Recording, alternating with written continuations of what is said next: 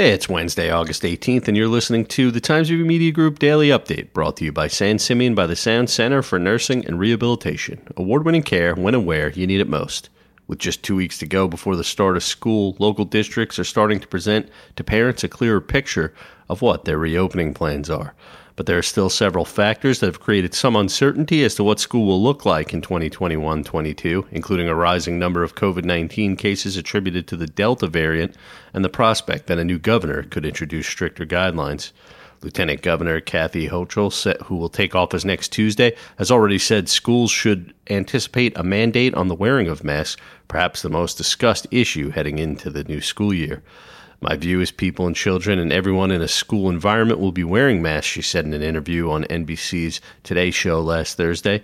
The incoming governor, who will take over for Governor Andrew Cuomo once his resignation takes effect, then added some confusion to her statement by adding that's just an opinion and she doesn't have the authority currently. With that in mind, area superintendents began unveiling their own plans this week, with superintendents in Greenport and Riverhead saying students and staff in their schools will be required to wear masks. Mattituck-Cutchogue is opting for a three-tier plan that includes a staff choice option for wearing masks indoors when cases are low.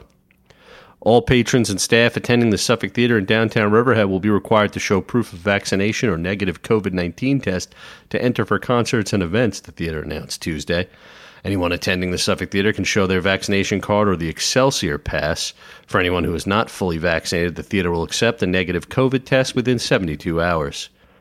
A dazzling display of upbeat hip-hop and jazz dance routines kept the audience entertained Friday night at North Fork Community Theater in Mattituck.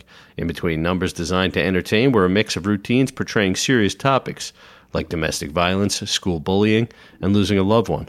The live charity performance, titled Dancers Against Violence, was the work of a relatively new dance group called SLG Dance Company. Founded by Samantha Graviano of Ridge, the company is an outlet for dancers of all ages to not only perform, but do so for a greater purpose.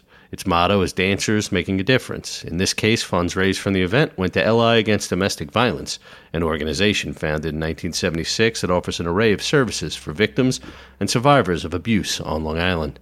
Expect partly sunny skies today with a high temperature of about 83 degrees, according to the National Weather Service. Low tonight will be around 72. There's a chance of rain and thunderstorms in the evening. I'm Grant Parpen, and that's our update for Wednesday. Check back for more news throughout the day. Once again, today's report was brought to you by San Simeon by the Sound Center for Nursing and Rehabilitation. Award-winning care when and where you need it most.